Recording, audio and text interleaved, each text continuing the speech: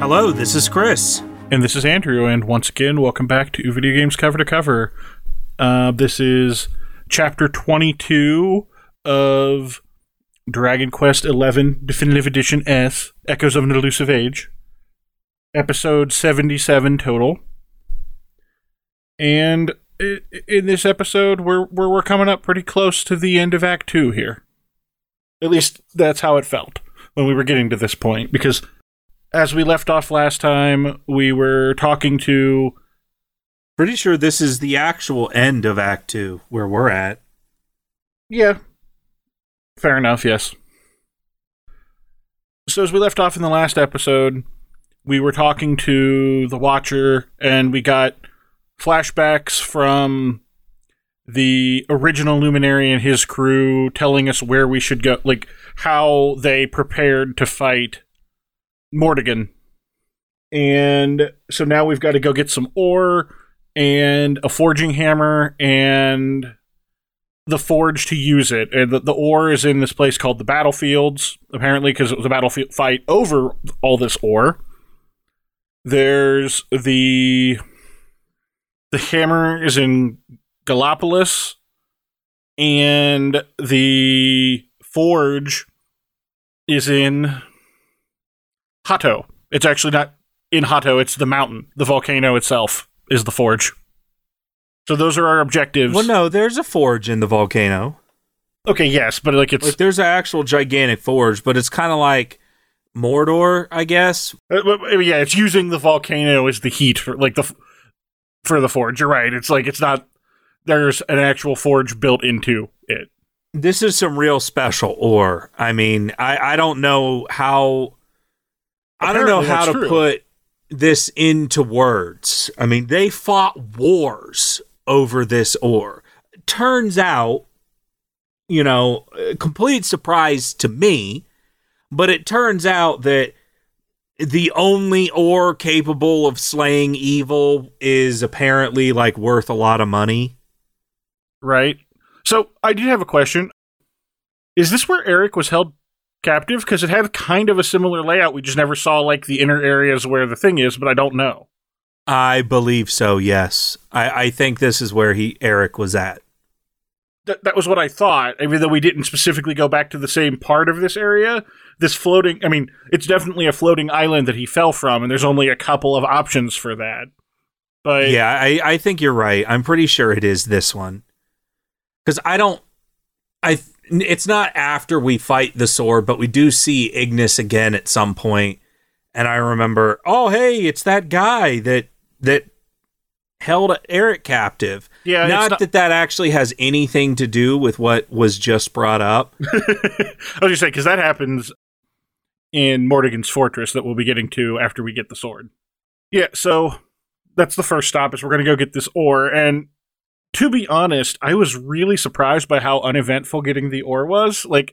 I was all gearing up for, a big boss fight or something, especially because this looks like the place where Eric was, so I figured we were going to fight that guy that we were just talking about.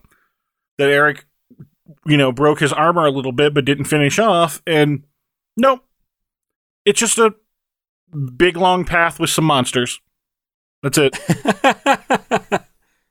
I mean, I don't really know what you were expecting. I was expecting a boss or something. It's just very anticlimactic, I guess, for... They weren't even sure if they were going to get the ore. Yeah, there's one ore vein left, because of course there is. That's how these things always work. There's exactly one left, right? Just Which enough. Seems a little odd. I mean, if this whole place is a battleground... To the point where they said that, nobody even goes here anymore because it's, blanketed in evil because of all the ridiculous battles that happened. You're really going to tell me that there's only one vein left? They tapped it out and then started fighting wars over it? That doesn't make any sense. Yeah, and if they fought the war over it, why would they leave one little bit left? Like, how dare you? You took all the ore! Murder! I mean, maybe that's why everybody died, because they all had weapons with this amazing ore, and it was, like, way too powerful. I don't know. This ore is so powerful. One swing is able to destroy armies. I mean, if that's the case, then this stuff should be real easy. This Mordegon business. I mean, I played Dragon Quest Heroes, so there's something that can apparently do that, because that's the Dynasty Warriors of Dragon Quest, so. But it wasn't this, as far as I'm aware. Completely unrelated. So, the ore is relatively anticlimactic. The only thing that really happens here is, like Chris was saying, Eric gets very excited because of how much money this ore would be worth, and for a brief minute, the game tries to psych you out to suggest that Eric's going to try to steal it or something, but he doesn't do that, and it's not even a long psych out. It's like 2 seconds, where it wants to imply that he's going to be, a shady thief guy, and then he's like, I know, I don't care, it doesn't matter how much it's worth, we need it. I don't think it was implying that he was just going to steal it. I think it was more implying that he was like, man, we should really just sell this for like a ton of money. To me, it more implied that he just wanted to sell it because it's worth so much, not that he was going to straight up steal. I mean, what's he going to do? He's going to like knock us out in our sleep or something and take it? The fact that he was even mentioning it multiple times, everyone would have been like, okay, well, we got to watch Eric when he's asleep now. Yeah, okay, maybe steal it and betray you was overselling it a little bit, but yeah, he just has that, oh man, this is worth so much money, we definitely shouldn't just use it for this, but I guess we gotta. Yeah, because he was like, I really wish that Mia was here to see this. She would just go crazy. I'm like, wow, so you clearly didn't learn the lesson that she was supposed to learn after all this. Maybe greed isn't so special, buddy. Like, the very first thing he says is, yo, guys, we should totally sell this. Like, I know we need this for evil, but if Mia was here, she'd love this.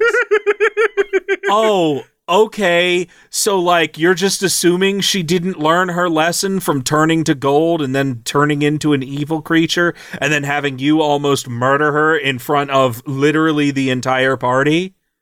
Buddy, Eric, you're sending real mixed messages here, man. I'm not sure what you're about, but I feel like I'm not picking up what you're putting down, buddy. Or I guess I am picking it up, but I do not approve. Yeah, that's the thing. We're picking up the message, but the message is that he learned nothing from the whole ordeal with his sister. But again, that's literally like all that happens in this battlefield, despite the battlefield itself being a relatively long dungeon. Like, there's a lot of area to cover to get to this ore, but it's just a thing. So next up, we've got to go to Gallopolis. And once again, Gallopolis is relatively quick in a way I wasn't entirely expecting, because everything in this game has taken a long time to resolve. Now, that's not to say nothing happens. Definitely some stuff happens here. But it's also very in and out, and there's like nothing, no boss, no major. There's not even really a dungeon. There's just a couple scenes you have to go through. But they are big. So you head to Gallopolis, and everyone there is freaking out because Erdwin's lantern, the moon, I guess, is going to crash, or is getting closer, and they're very concerned it's going to crash into Gallopolis because it's directly under it in the desert area. So there's this whole scene of a tackle thing, but like, you're skipping like a ton of stuff, man. I am, because the tackle is like right when you show up. What do you mean? What am I skipping? We haven't even talked to the king yet. Yeah, but when you first walk into the city, there's that thing of the luminary staring at the weird tackle thing that it doesn't get commented on until it shows up again later. That's what I was talking about. Oh, when it like walks on top of Rab his and whole stuff. story or whatever. Somebody's telling a story and you're not paying attention literally the entire time because you're looking at this toggle, and then it actually gives you the option to have them say it again. Yes, which I thought was kind of a cool touch. But the toggle is different from all the others because it's like black, which I was actually thinking, is that the same one that showed up in the beginning of the game? That like spied on you through the window right before the disaster? It's been ages. I am not the person to ask here, buddy. I'm going to have to go back and look at that but it's been ages, but I swear that's something you should have looked up before we started. I literally just occurred to me. No way I was going to remember that. But regardless, the Luminary, whoever it is telling the story, I thought it was Rab. It may have been Sylvando, I'm not sure.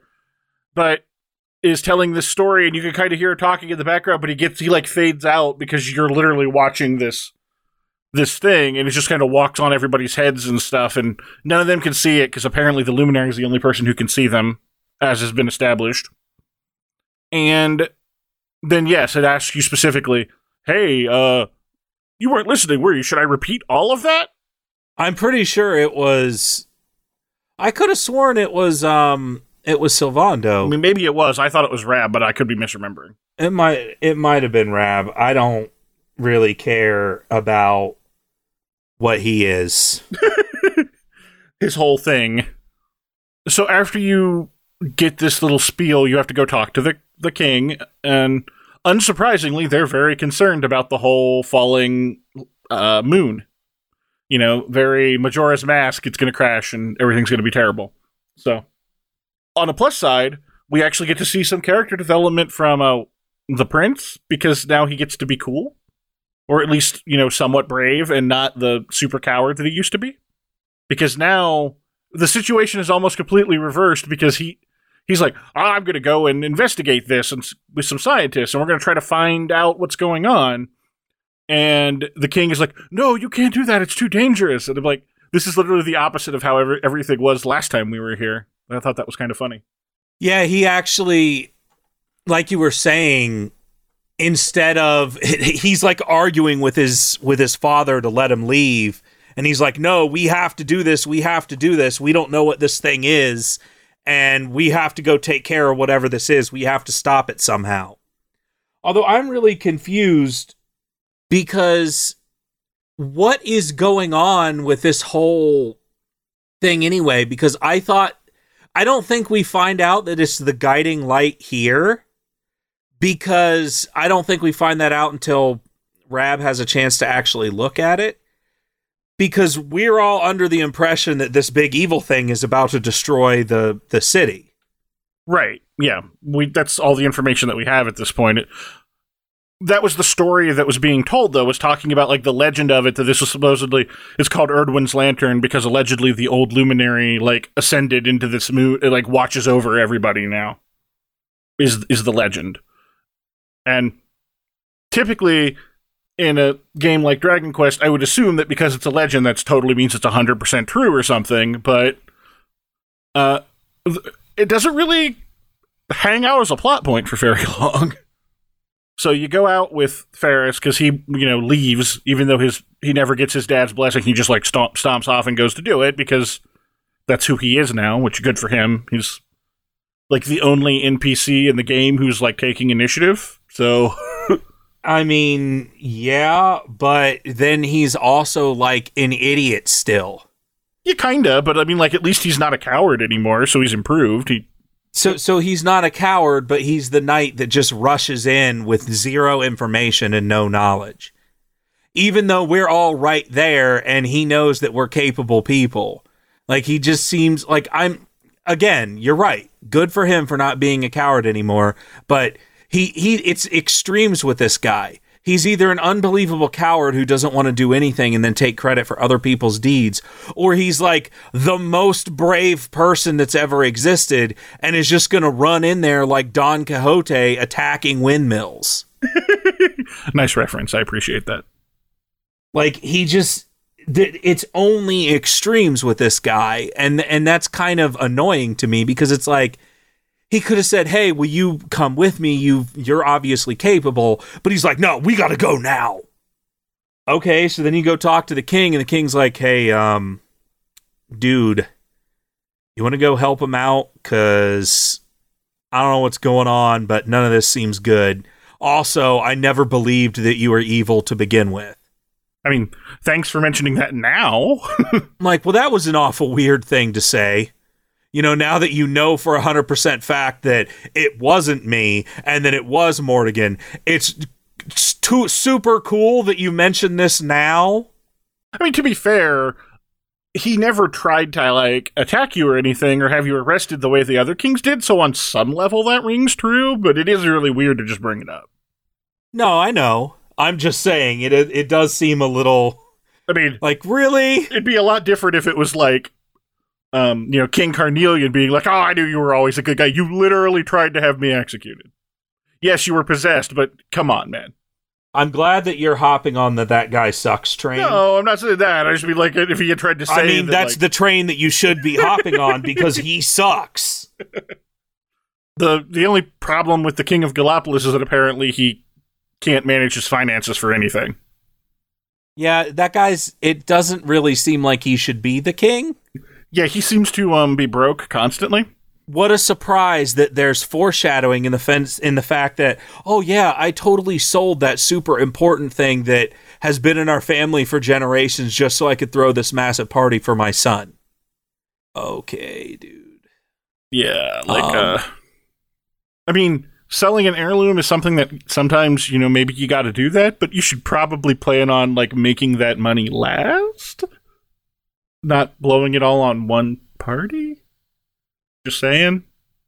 Hey, he's got to he loves his parties, and the people certainly seem to have an awful good time. Well, you got to teach them all how to sell ice cream, and then everything's solved, right? Well, that's exactly what I did, and It seemed to work out so far. No, that was you. No, I didn't do the ice cream. I told him to suck it up and deal with it because he's bad at his job. No, I told him to, I gave him some food. But I got the ice cream. I told him that he was an idiot. I'm like, hey, stupid, you should have figured this out yourself. Like, what are you, a moron? And then I was like, do the rain dance. And he's like, okay. He did the rain dance and it worked because that's just how weather works, apparently. It's a world of magic, so the idea of a rain dance being a thing that actually works is not the weirdest thing to happen. I don't know. Why wouldn't he just hire a mage that knows how to do water spells then? Like, have somebody cast Crackle all over the place so ice melts and eventually turns into water. If magic can just magically somehow solve all problems, I feel like they would have tried that already. Yeah. I mean, that's a fair point.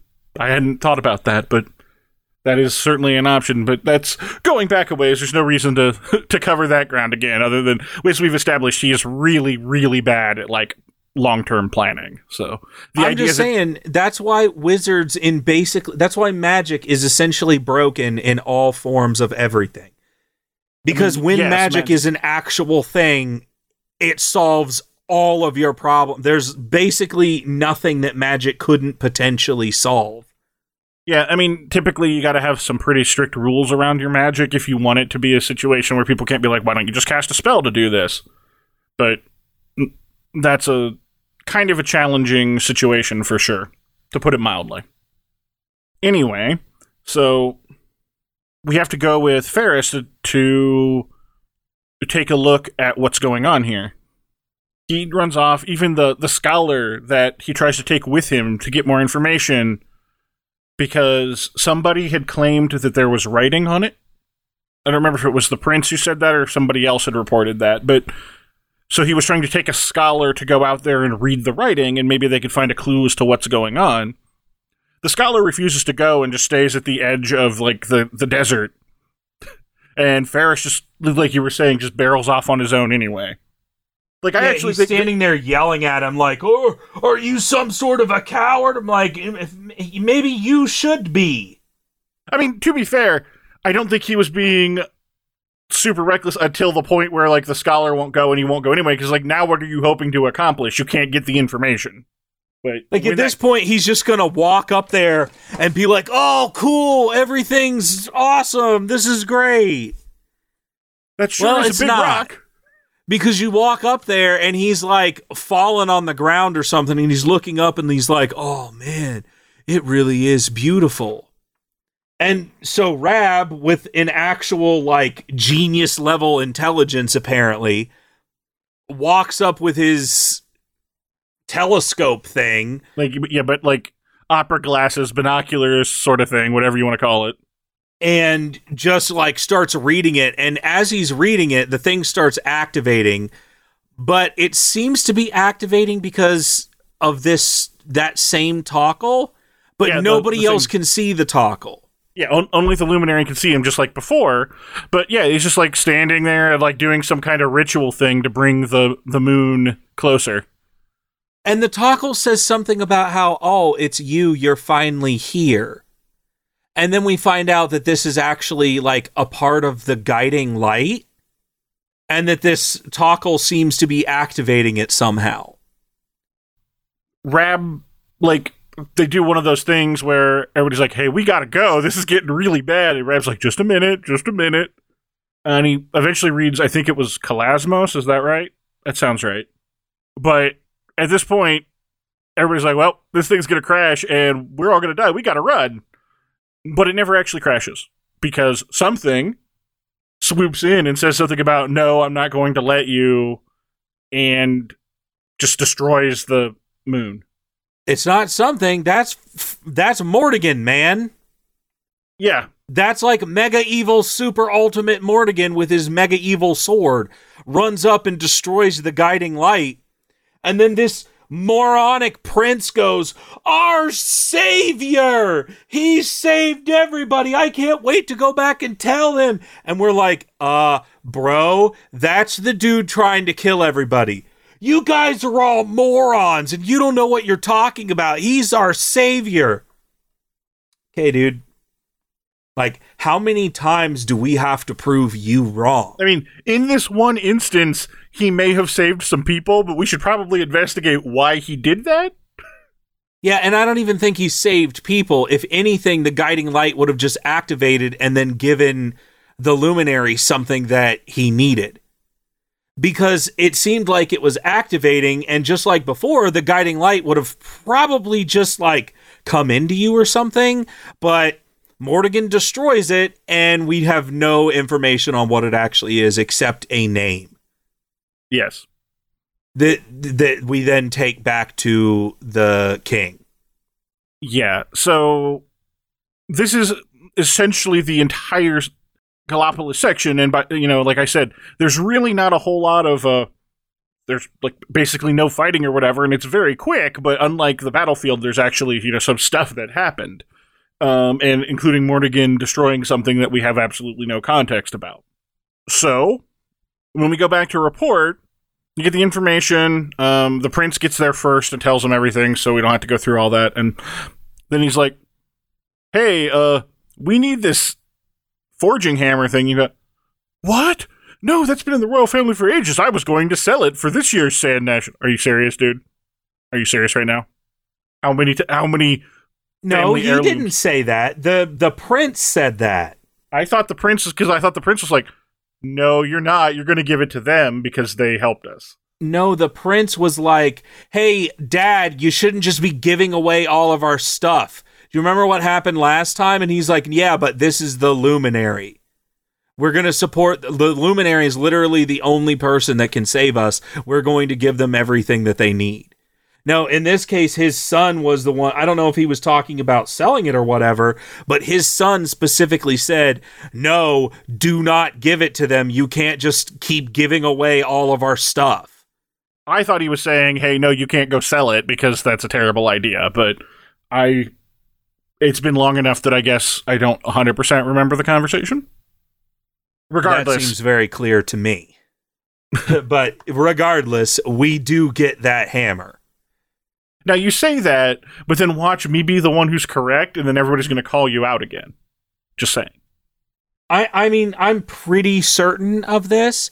somebody might have mentioned selling it, but I know for a fact the prince said, you can't just go around giving away all of our stuff, Dad.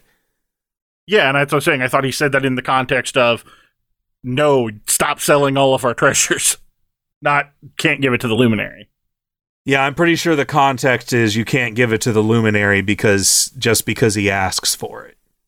Just to be sure, that is the context that I'm talking about. I don't know what you're talking about some party or anything like that.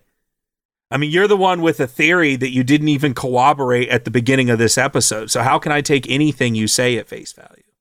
What theory that we didn't even collaborate at the end of the game? The Tockle. Was that the one that spied on you in the very beginning of the game? Oh, yeah.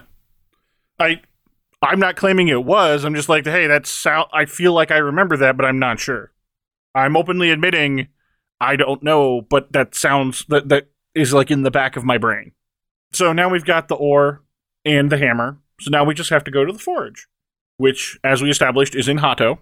We're in the Mount Huji, I believe is what it's called, the mountain that Hato is like at the base of. You can't go into the mountain right away, though, because it's got the same gate that it's had for a while, so you have to go to the city, and there we actually finally run into a problem that needs solving that we actually have to do something about. It doesn't just immediately get resolved for us.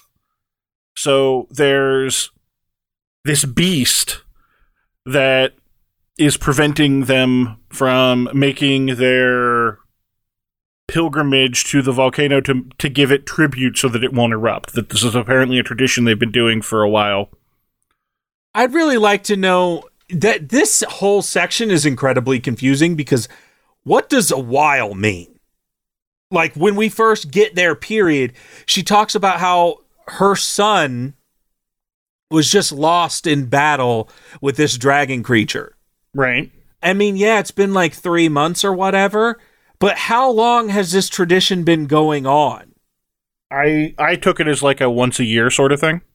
How is that even remotely possible? They literally just did this whole ritual with the dragon thing.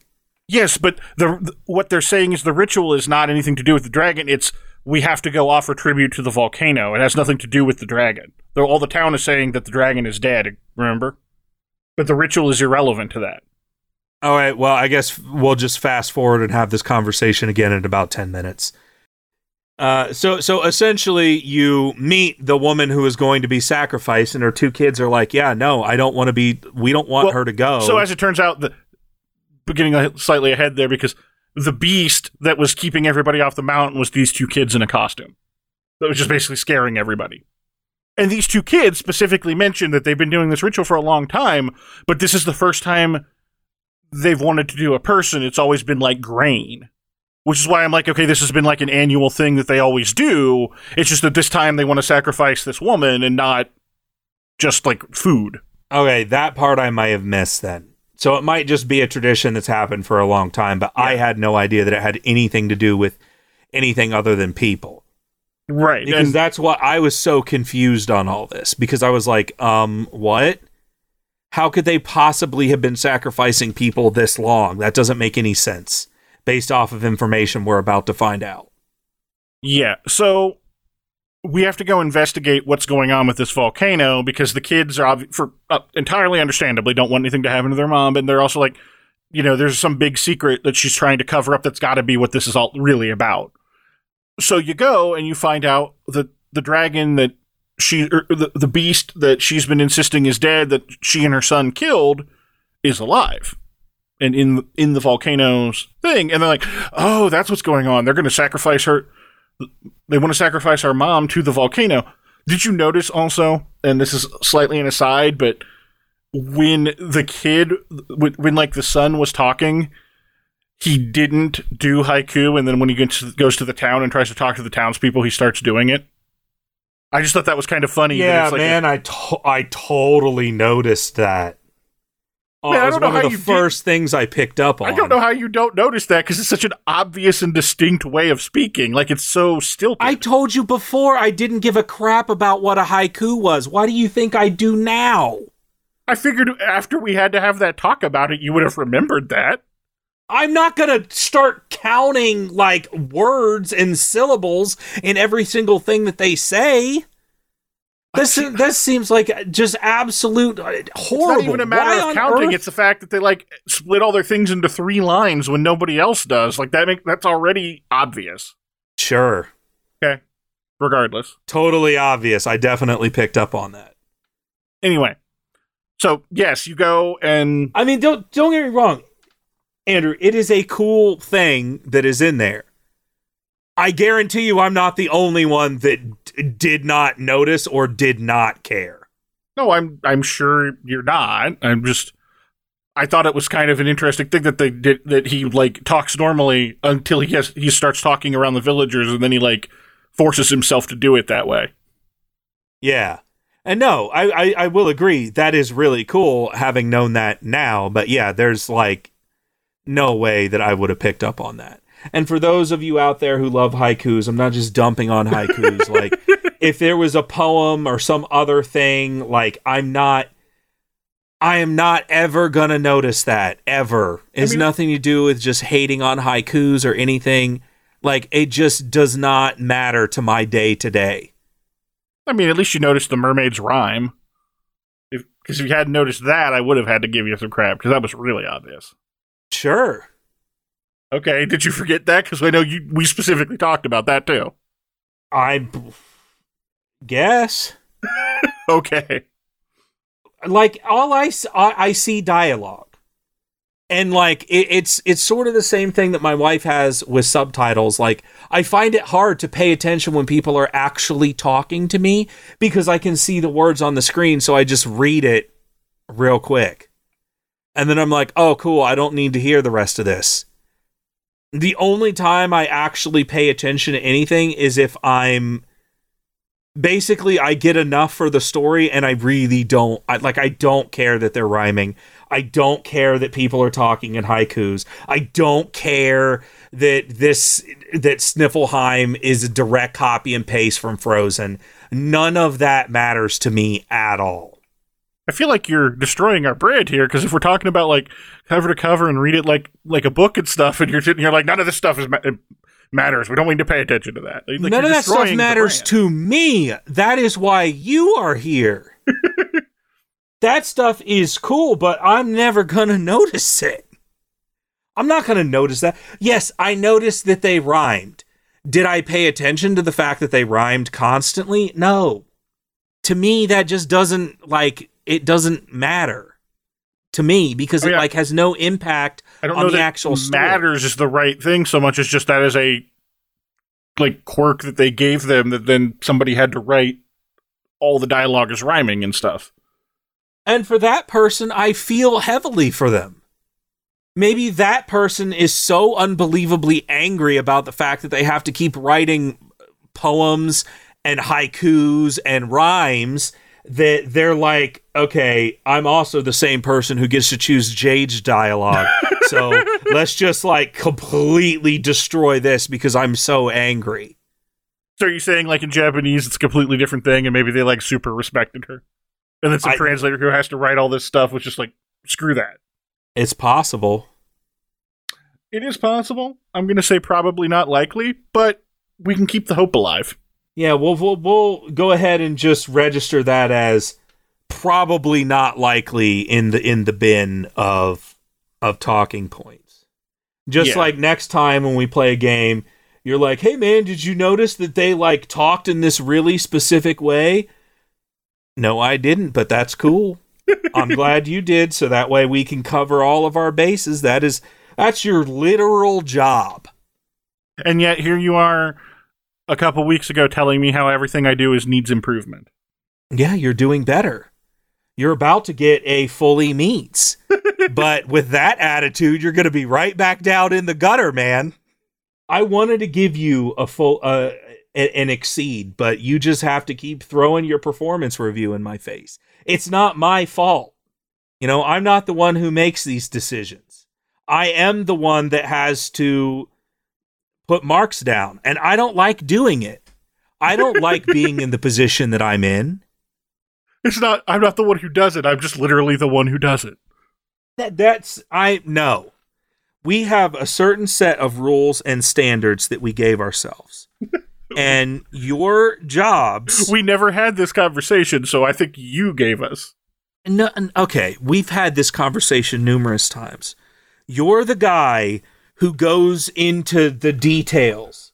And then I'm the guy that's like, oh yeah, that's pretty cool. No, I had no idea. I would have never seen it. I'm like the average Joe who's looking in on, I was about to say Disgaea, but Dragon Quest for the first time.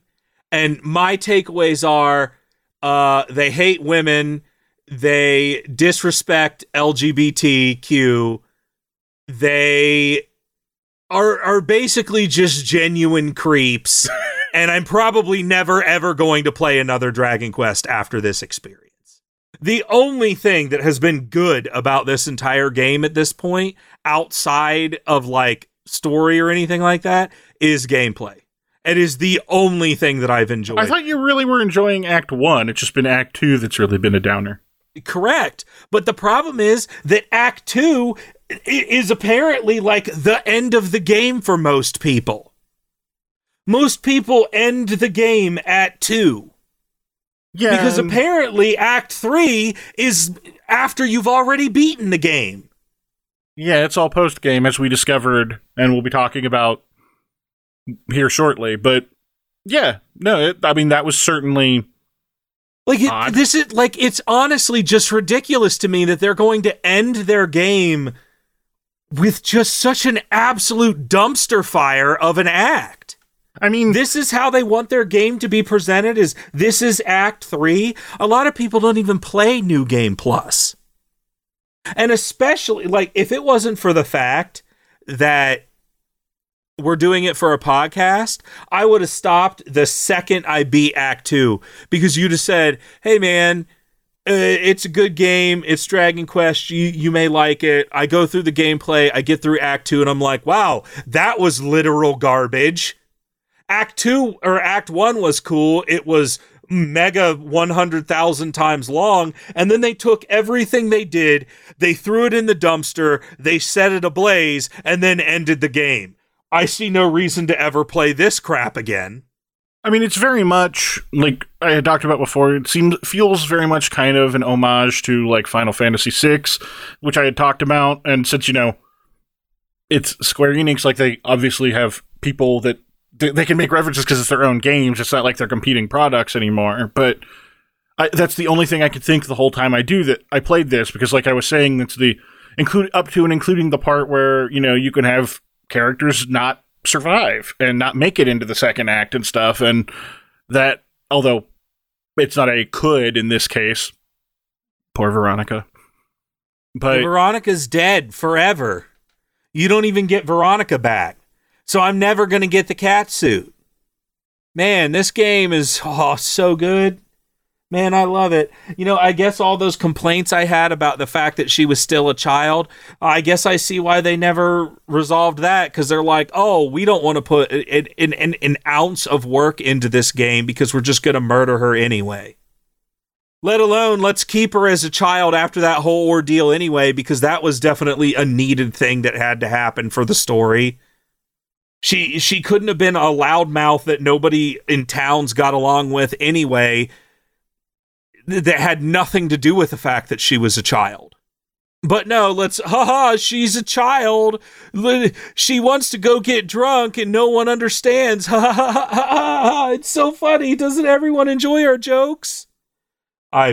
Dude, I'm sorry. That particular thing has definitely struck a nerve with you way more than it did with me, for sure. I absolutely, I really don't like this game. Clearly. At this point. I'm sorry for anyone who really, really enjoys it. The story is just so bad. It's just so bad. I don't know that I would even agree that it's a bad story. It's just it is very weirdly dark in a way that I wasn't expecting, but I don't know that I would agree that the story is bad. You're right, because how could a generic story about good versus evil be bad? Even though it's a generic copy and paste from other stories with a bunch of, sexualizing characters who don't even want it. I mean, don't get me wrong. I'm not going to... We've had more than our share of talking about that particular what thing. Has been good about it? Can you explain to me what's been good I didn't even about say that the story? Good, but it's Dragon Quest. There's like Act 1 is very much what a Dragon Quest game is to me in terms of, you go around, you visit all these places, you see the world. Yes, it's generic. It's video game comfort food. It's not anything that I go into it expecting something really deep, but it more or less checked all the boxes that I was expecting, and those boxes are basically the same every game because that's what Dragon Quest does. Act 2 has been very different from that because they pulled that, I guess, end of Act 1 twist in the sense of, that is not at all how I expected this to go, given what I know about Dragon Quest, and then they've really been kind of doubling down on that, and that has definitely been really weird, and it may just be the moment that we're in, with the real world being as much of a disaster as it is and stuff like that. But yeah, like I'm not super here for it to be all grim and stuff, so I don't disagree with that. But like, I was really enjoying Act 1, and I'll be honest, because I know you haven't started it yet, I actually am really enjoying Act 3 too. Act 2 is just weirdly dissonant with what the usual Dragon Quest experience is to me. I'm not saying it's impossible for me to come around, but based off of the stuff that you've been saying right now, it makes me never want to play another Dragon Quest again. I mean, all I'm saying is most Dragon Quest would have been Act 1 and stopped. And that would have been perfectly fine. And I would have considered that a good story. But when you take all of the good and you just absolutely dump all over it for an entirety of Act 2, however short it may be, I'm sorry, Act 3 better be amazing, or from my perspective, it's still a bad story. And if Act 3 is so much better than Act 2, then why is it New Game Plus? Well, it's not New Game Plus, it's just post-game. But yes, I do agree with. It really shouldn't be. Though I guess it gets a little star around it. Yeah, but that doesn't mean it's New Game Plus. It's a clear file because it's post-game. Okay, so post-game. New Game Plus I consider New Game...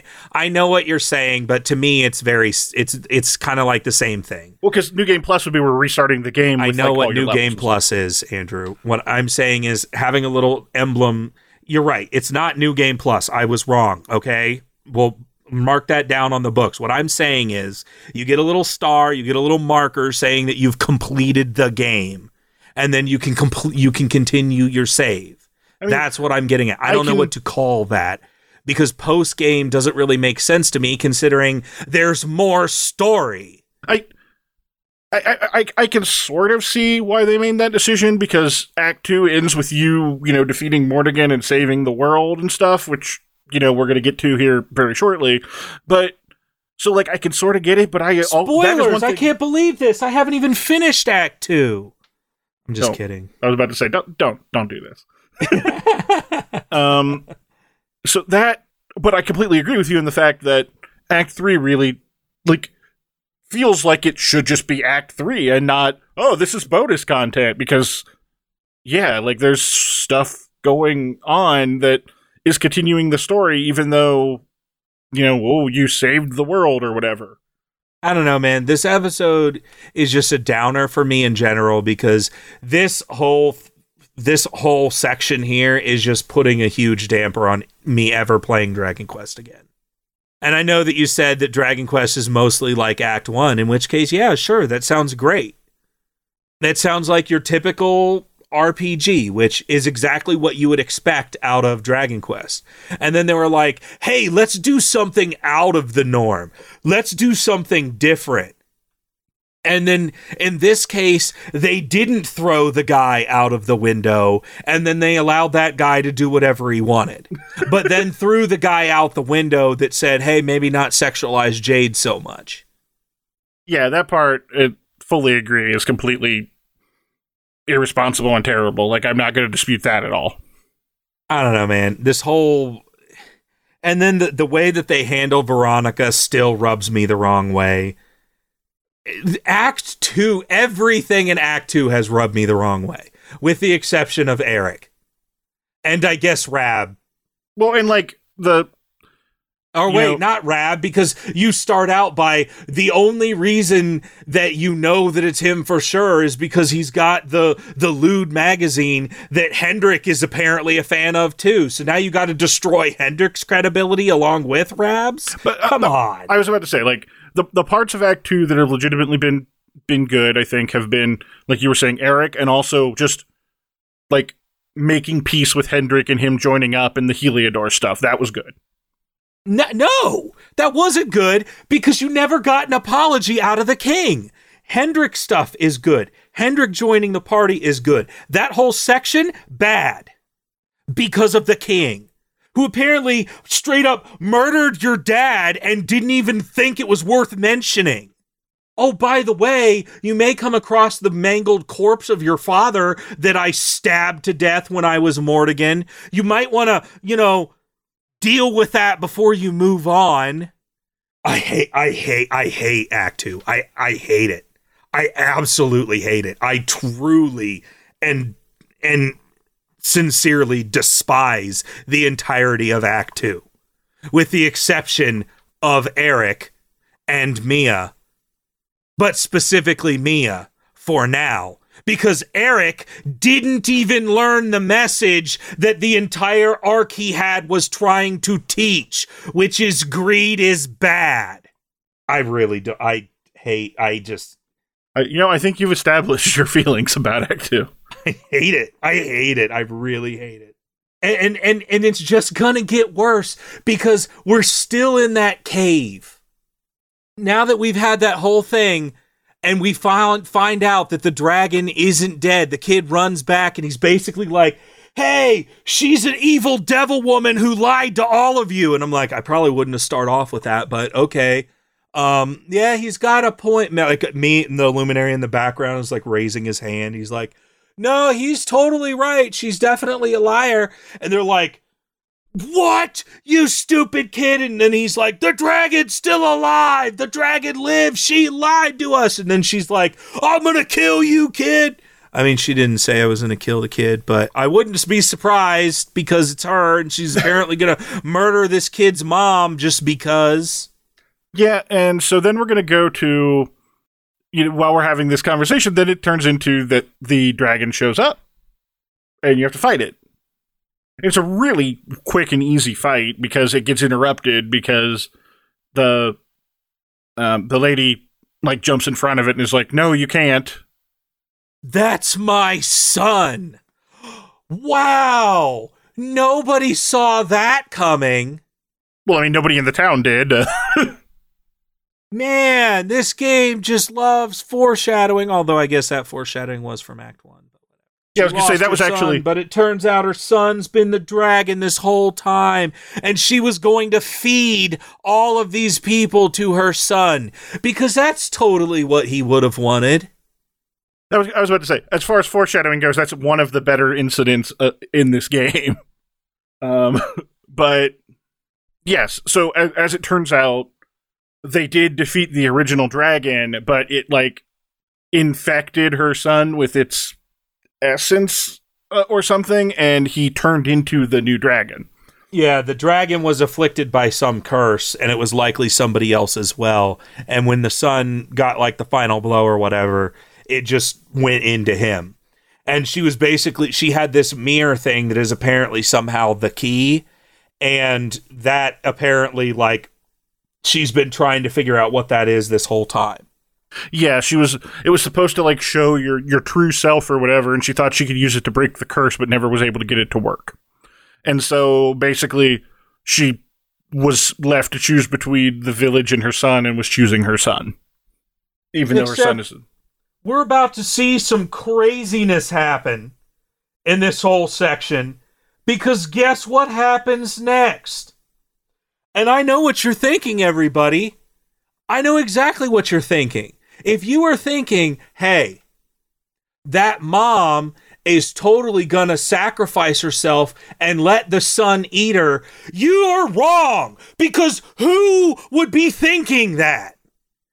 But that's what she does. She's like, take me, son. And the dragon just gobbles her up, swallows her, and flies back to the mountain. What? I mean, I don't think that was that weird of a thing to have happen. Like, I mean, you're saying who would have possibly thought of that? Like, I don't think that's that much of a stretch in terms of, like, the arc of where the story was going. That she was gonna, like, the only person that could potentially save him after you just stopped her from murdering him. She's not gonna, like, stick around to make sure that whole, murder plan doesn't stick. I mean, that's, again, I guess it just goes back to that's very much how that sort of arc goes, and so it doesn't surprise me. Oh, so she's just, maybe that's why she couldn't figure out the mirror thing, because she's just an idiot and doesn't think things through. Like, feeding townspeople to a dragon creature. You're right. I'm sure people saw that coming.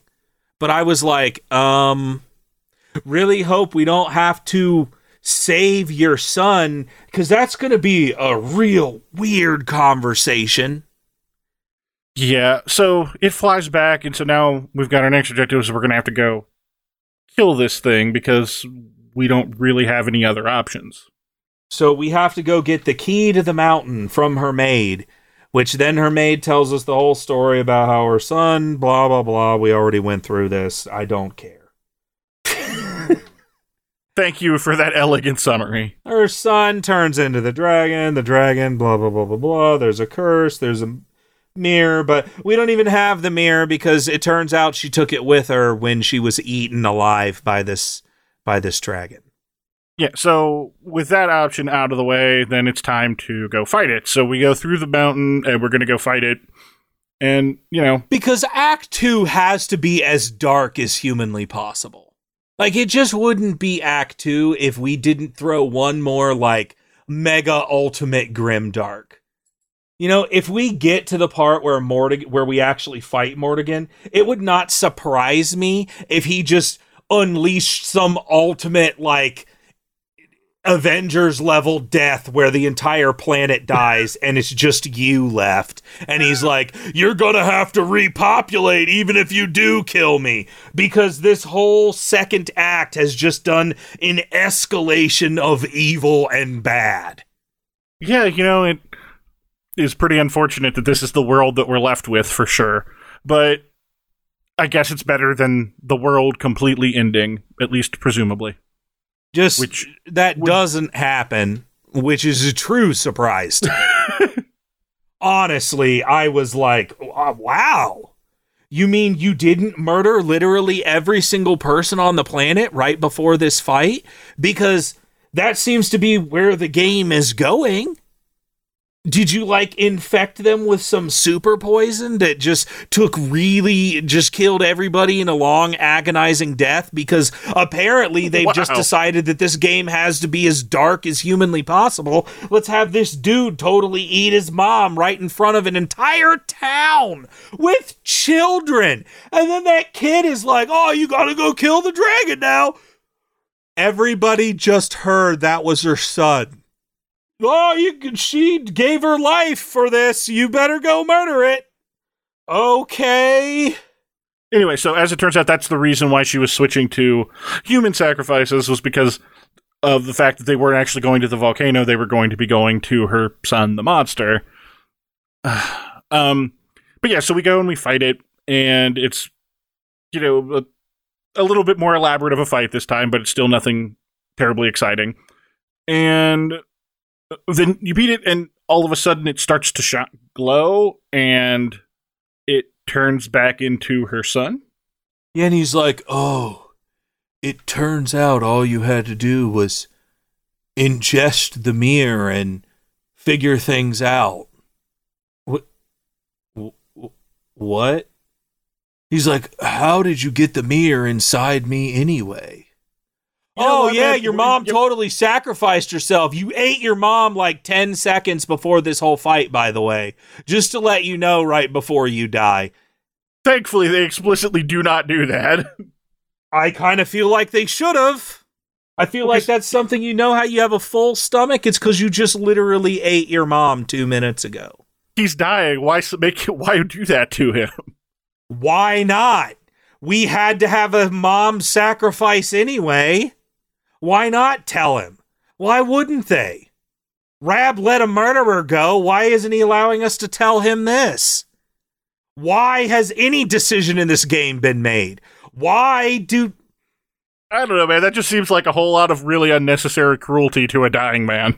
Okay, so why, and then insert, like, Serena, Jade, Sylvando, Rab, Hendrik, and then just everything else we've complained about. Okay, but like I guess I'm confused because now you're complaining that they didn't do the worst possible thing. Because that's just what I expect at this point. At this point, I'm expecting the absolute worst. And the question I have is, why are they gonna not dick over this random dude, but they're perfectly fine to do that to actual party members? So you're right, I am complaining that they weren't bad to this guy, but that's because this is the party that would be the rest of the party. But this is the party that would be making the decision to be like terrible people to this random person. They're choosing not to because they would be the ones who would have to tell them. The kid was with them. He could have mentioned it. You ate your mom, dude. The kid could have mentioned it. Okay, so I will say where I thought this was going to go was we were going to defeat this, and then the little kid who was following us was going to get the curse and turn into the dragon monster. That's actually how I thought this was going to go when I was thinking of, like, the worst possible scenario. Well, but then you have to make sure that you would have told him that he ate his mom, too. Because the kid does insist on going with you, and it's like, what is it with children insisting on... We don't even have a child in our party anymore. What is it with children just insisting they come with us all the time? And more to the point is, why is Sylvando like, just let him come. He's safer with us anyway. Are you sure about that, dude? We're constantly, like, getting in world-ending battles. We should totally bring all the kids that want to come along with us. Like, what are you people doing? Reckless child endangerment is something that this party has just been perfectly okay with from the beginning. But they're not going to tell this kid that he just ate his mom. But that's fine. You know, I'm just surprised is all. I'm really just surprised that they didn't go with the darkest possible option. It's a welcome surprise, but a surprise nonetheless. So then you get back into town. You tell everybody what's happened, and the kid's like, don't worry. Me and my sisters got it from here. We'll keep the town in line. What? Is there an adult we could talk to?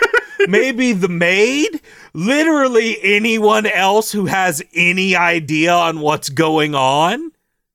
Don't worry, I got this. No, you don't. No, your mom has this better than you do. What are you talking about? But more importantly, we get access to the forge by doing this. Yeah, now that the kid is in charge, he's just going to give us whatever we want. And now I know that we did get that from the maid. But I want to think that for the rest of eternity, this kid is the leader of this entire town. And he's just like, free candy on all Tuesdays. You remember the backstory in Parks and Rec where he got elected mayor at 18 and like bankrupted the town? That's where this is going, right? That's what I have to assume, yeah. He's going to build an ice rink under the volcano and it's going to bankrupt everybody. So now that we've got our stuff, we can go into the forge, and from there we get to make a new sort of light, because that was we don't have that because Mordegon didn't destroy, corrupted the old one and took it. So we have to make a new one, because as we found out from these flashbacks, the original Luminary and his crew made it. Like, it wasn't some artifact that had always existed or whatever. The original crew made it, and then it had just been stored in Yggdrasil. So we're making a new one. And there's a little scene where, like, everybody hammers on it some, and, they all give a "we're with you until the end" speech, and how important this is. I do kind of feel like they should have been like, hey, maybe not. If this guy was so amazing at his job the original Luminary, and he's the legendary superhero ultimate guy. Kind of seems like maybe we shouldn't just leave that sword sitting around, and I know it wasn't just sitting around, but Mordegon got a hold of it, so kind of seems like that sword is something that maybe you should just leave, you just gotta forge a new one, guys. Let's just figure this out. If our Luminary doesn't come up with something better, yeah, then we have these Luminaries just are real bad. They're just real bad at their jobs. All they gotta do is save the world. What happens after that is not their problem anymore. Like, I'm off duty. I don't care. Yeah, none of this. Do you understand that none of this matters? Like, I'm done.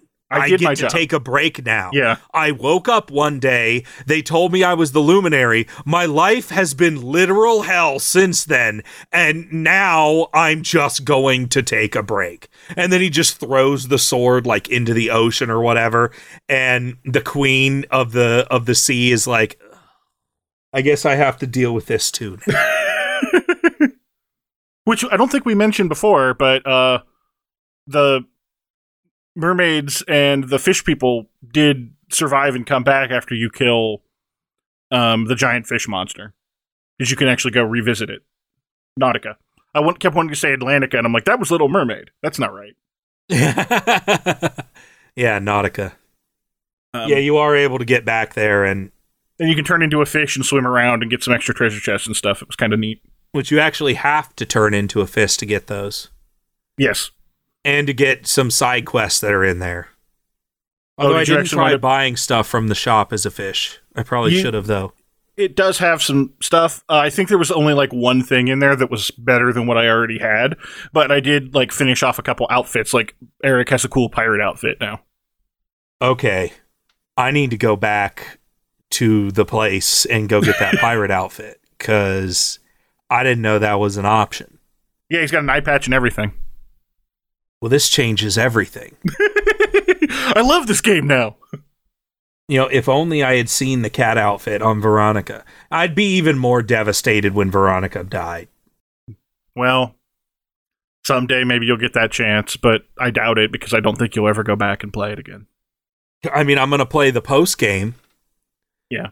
So, like, if Veronica comes back in the post-game somehow, because it's apparently so much better than Act 2. I think so. I mean, I'm curious what you'll think, but I definitely think it's... Honestly, at least so far, I'm relatively early, but I feel like it might be my favorite part of the game so far. Well, which comes back to the problem of it really shouldn't be post-game, it should just be the regular game. Considering the fact that Act 2 was so horrible... If it wasn't good, I'd be unbelievably surprised. Like, what could they have possibly done to make it even worse?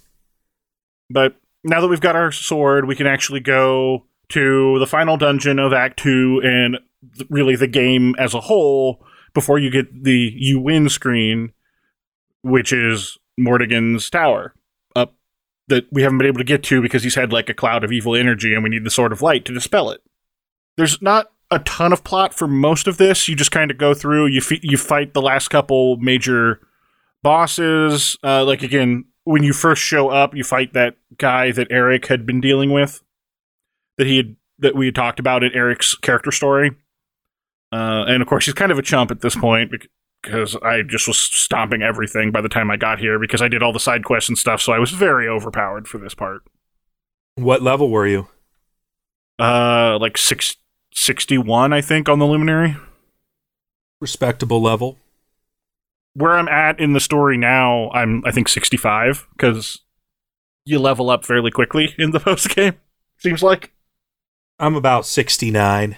Nice. And I'm not even in the post-game, because I haven't done it yet. Yes, I know. So, the only real story that happens is near the very end. I will say I kind of liked the layout of the final dungeon, because each floor was like walled off and then you could break through it. And then there were always those Dragon Rider monsters, so you could fly up to whatever floor you left off at if you wanted to go back and save. I thought like the layout was pretty neat. But nothing really happens plot-wise until you get near the very end, and then you run into Jasper. And we get to have our big final showdown with Jasper. And unlike the first time that we tried to fight him way back in Act 1, you can actually stomp him pretty good this time. Even though he has a transformation and summons help. And then we have his big talk with Kendrick where he's like, I was just so frustrated that you were better than me. And Kendrick does the whole, but you don't understand, it was only because of you that I could do the things I did. And it was like, again, very cliche, but it worked. But it's almost time to go fight Mordegon. Except when you try to go step into the teleporter, Jasper's back, and so are all the other enemies that we killed. And they, kidnap the rest of the party in chains of evil, dark energy or whatever. And they're like, Luminary, you want to go face Mordegon? You can, but you're going to have to do it by yourself, because we've got all your friends. And that lasts for all of, 5 seconds, because the party immediately is like, no, and they use the power of friendship or something to break the bonds and defeat everybody again. I also want to say that they have this whole touching moment between Jasper and Hendrik that I feel like you're just glossing over. I mean, feel free to elaborate on it then, because, it was a good, bit of closure for Hendrik and his arc, but yeah, feel free to go into it some more. Well, he specifically mentions, Hendrik, I only ever wanted to be like you. I always felt like I was in your shadow, and the more you succeeded, the more I delved into the shadows. And I mean, I guess on some level, he's basically like, it's totally your fault I'm evil, but that's not really... I don't feel like that's the message they were trying to give, is they were just trying to say he could never live up to Hendrik, and that's all he ever wanted, and it eventually led him to wanting more power. I feel like that's a really touching moment that you're just like, oh, the party just overcomes everything, and then we go with them to fight Mordegon. Okay, I mean, that's fair, and that's where Hendrik gives that little thing I was talking about of you don't understand, I was only able to achieve the things I did because I always had you at my back and stuff. And no, I don't disagree. I think it is a pretty good moment. I'm not trying to sell it short.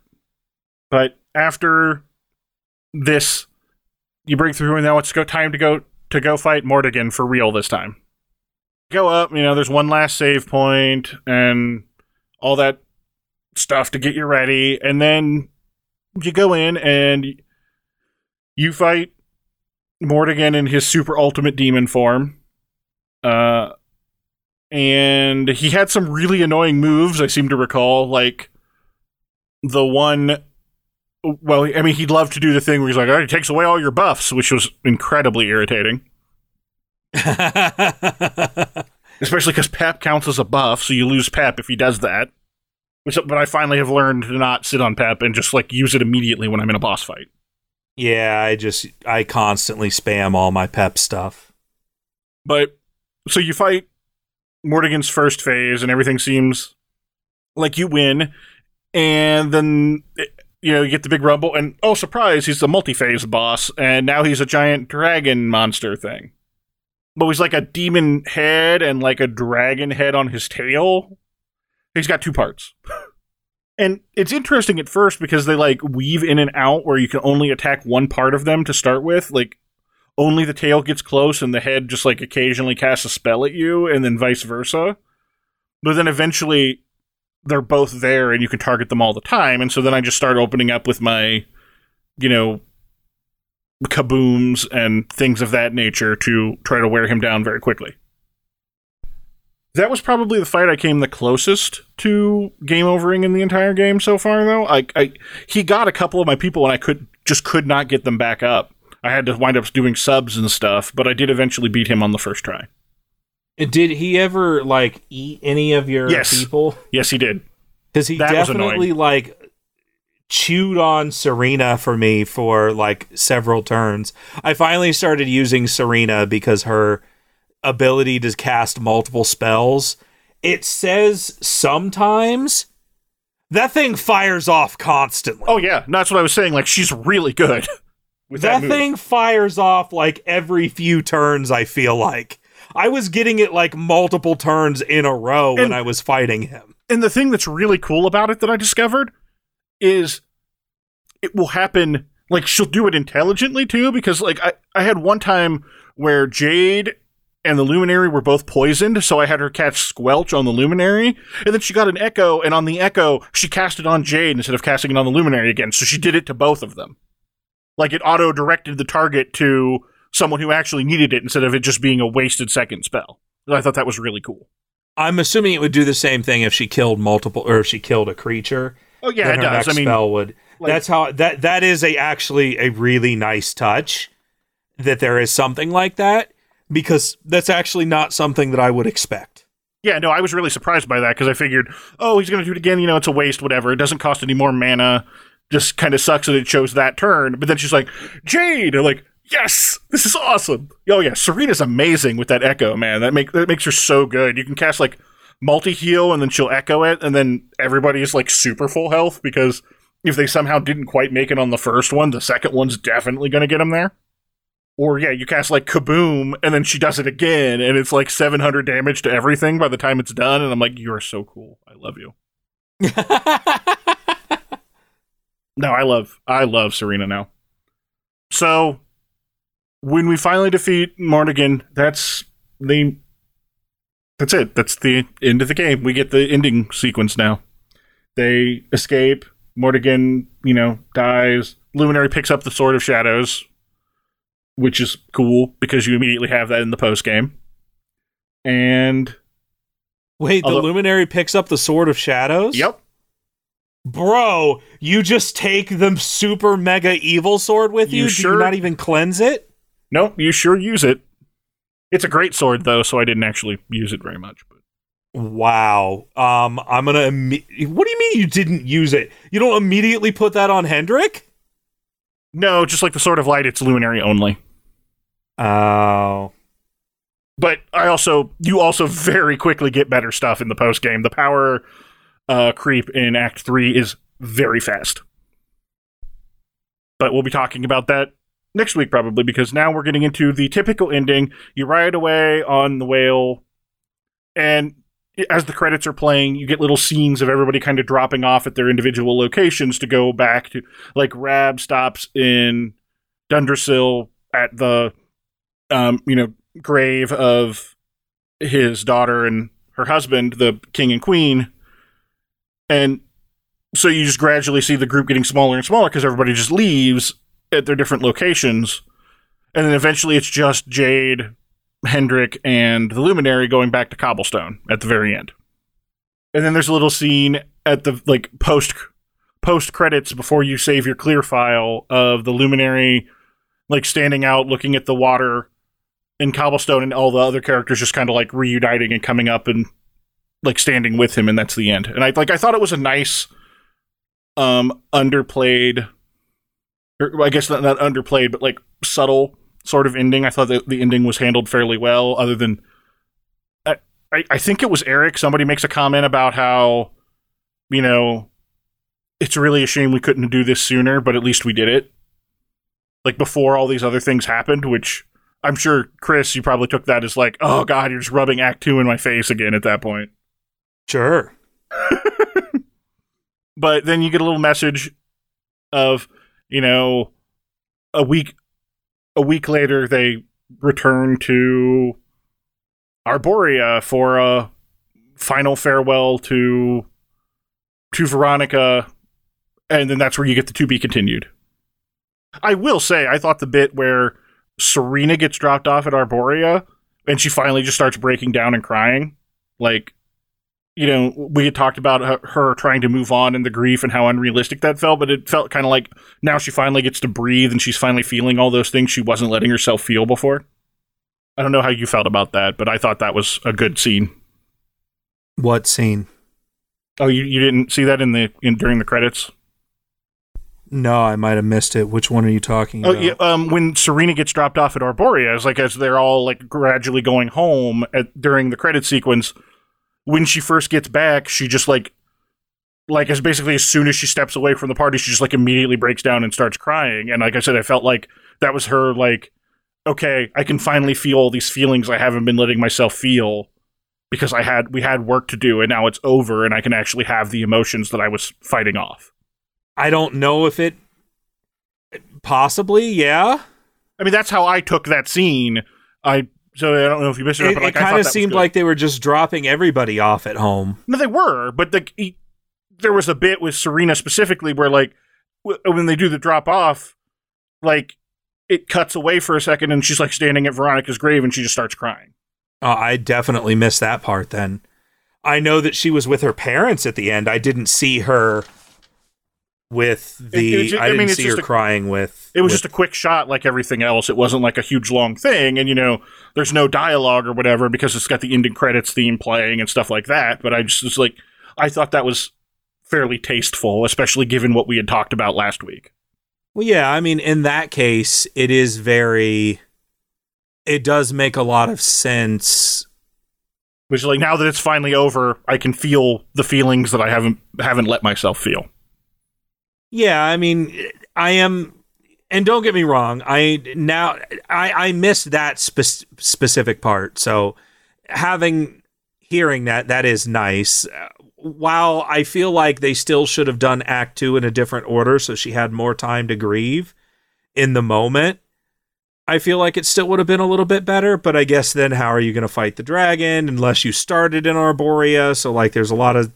I don't know. I'm just saying that I'm just annoyed in the moment of, hey, suddenly it's like she had... That's why I was annoyed about that section. No, and that's fair, but that's why I specifically wanted to bring that up, because I'm like, you know, we had talked about it, but they did kind of loop back to that and her finally getting her chance to grieve.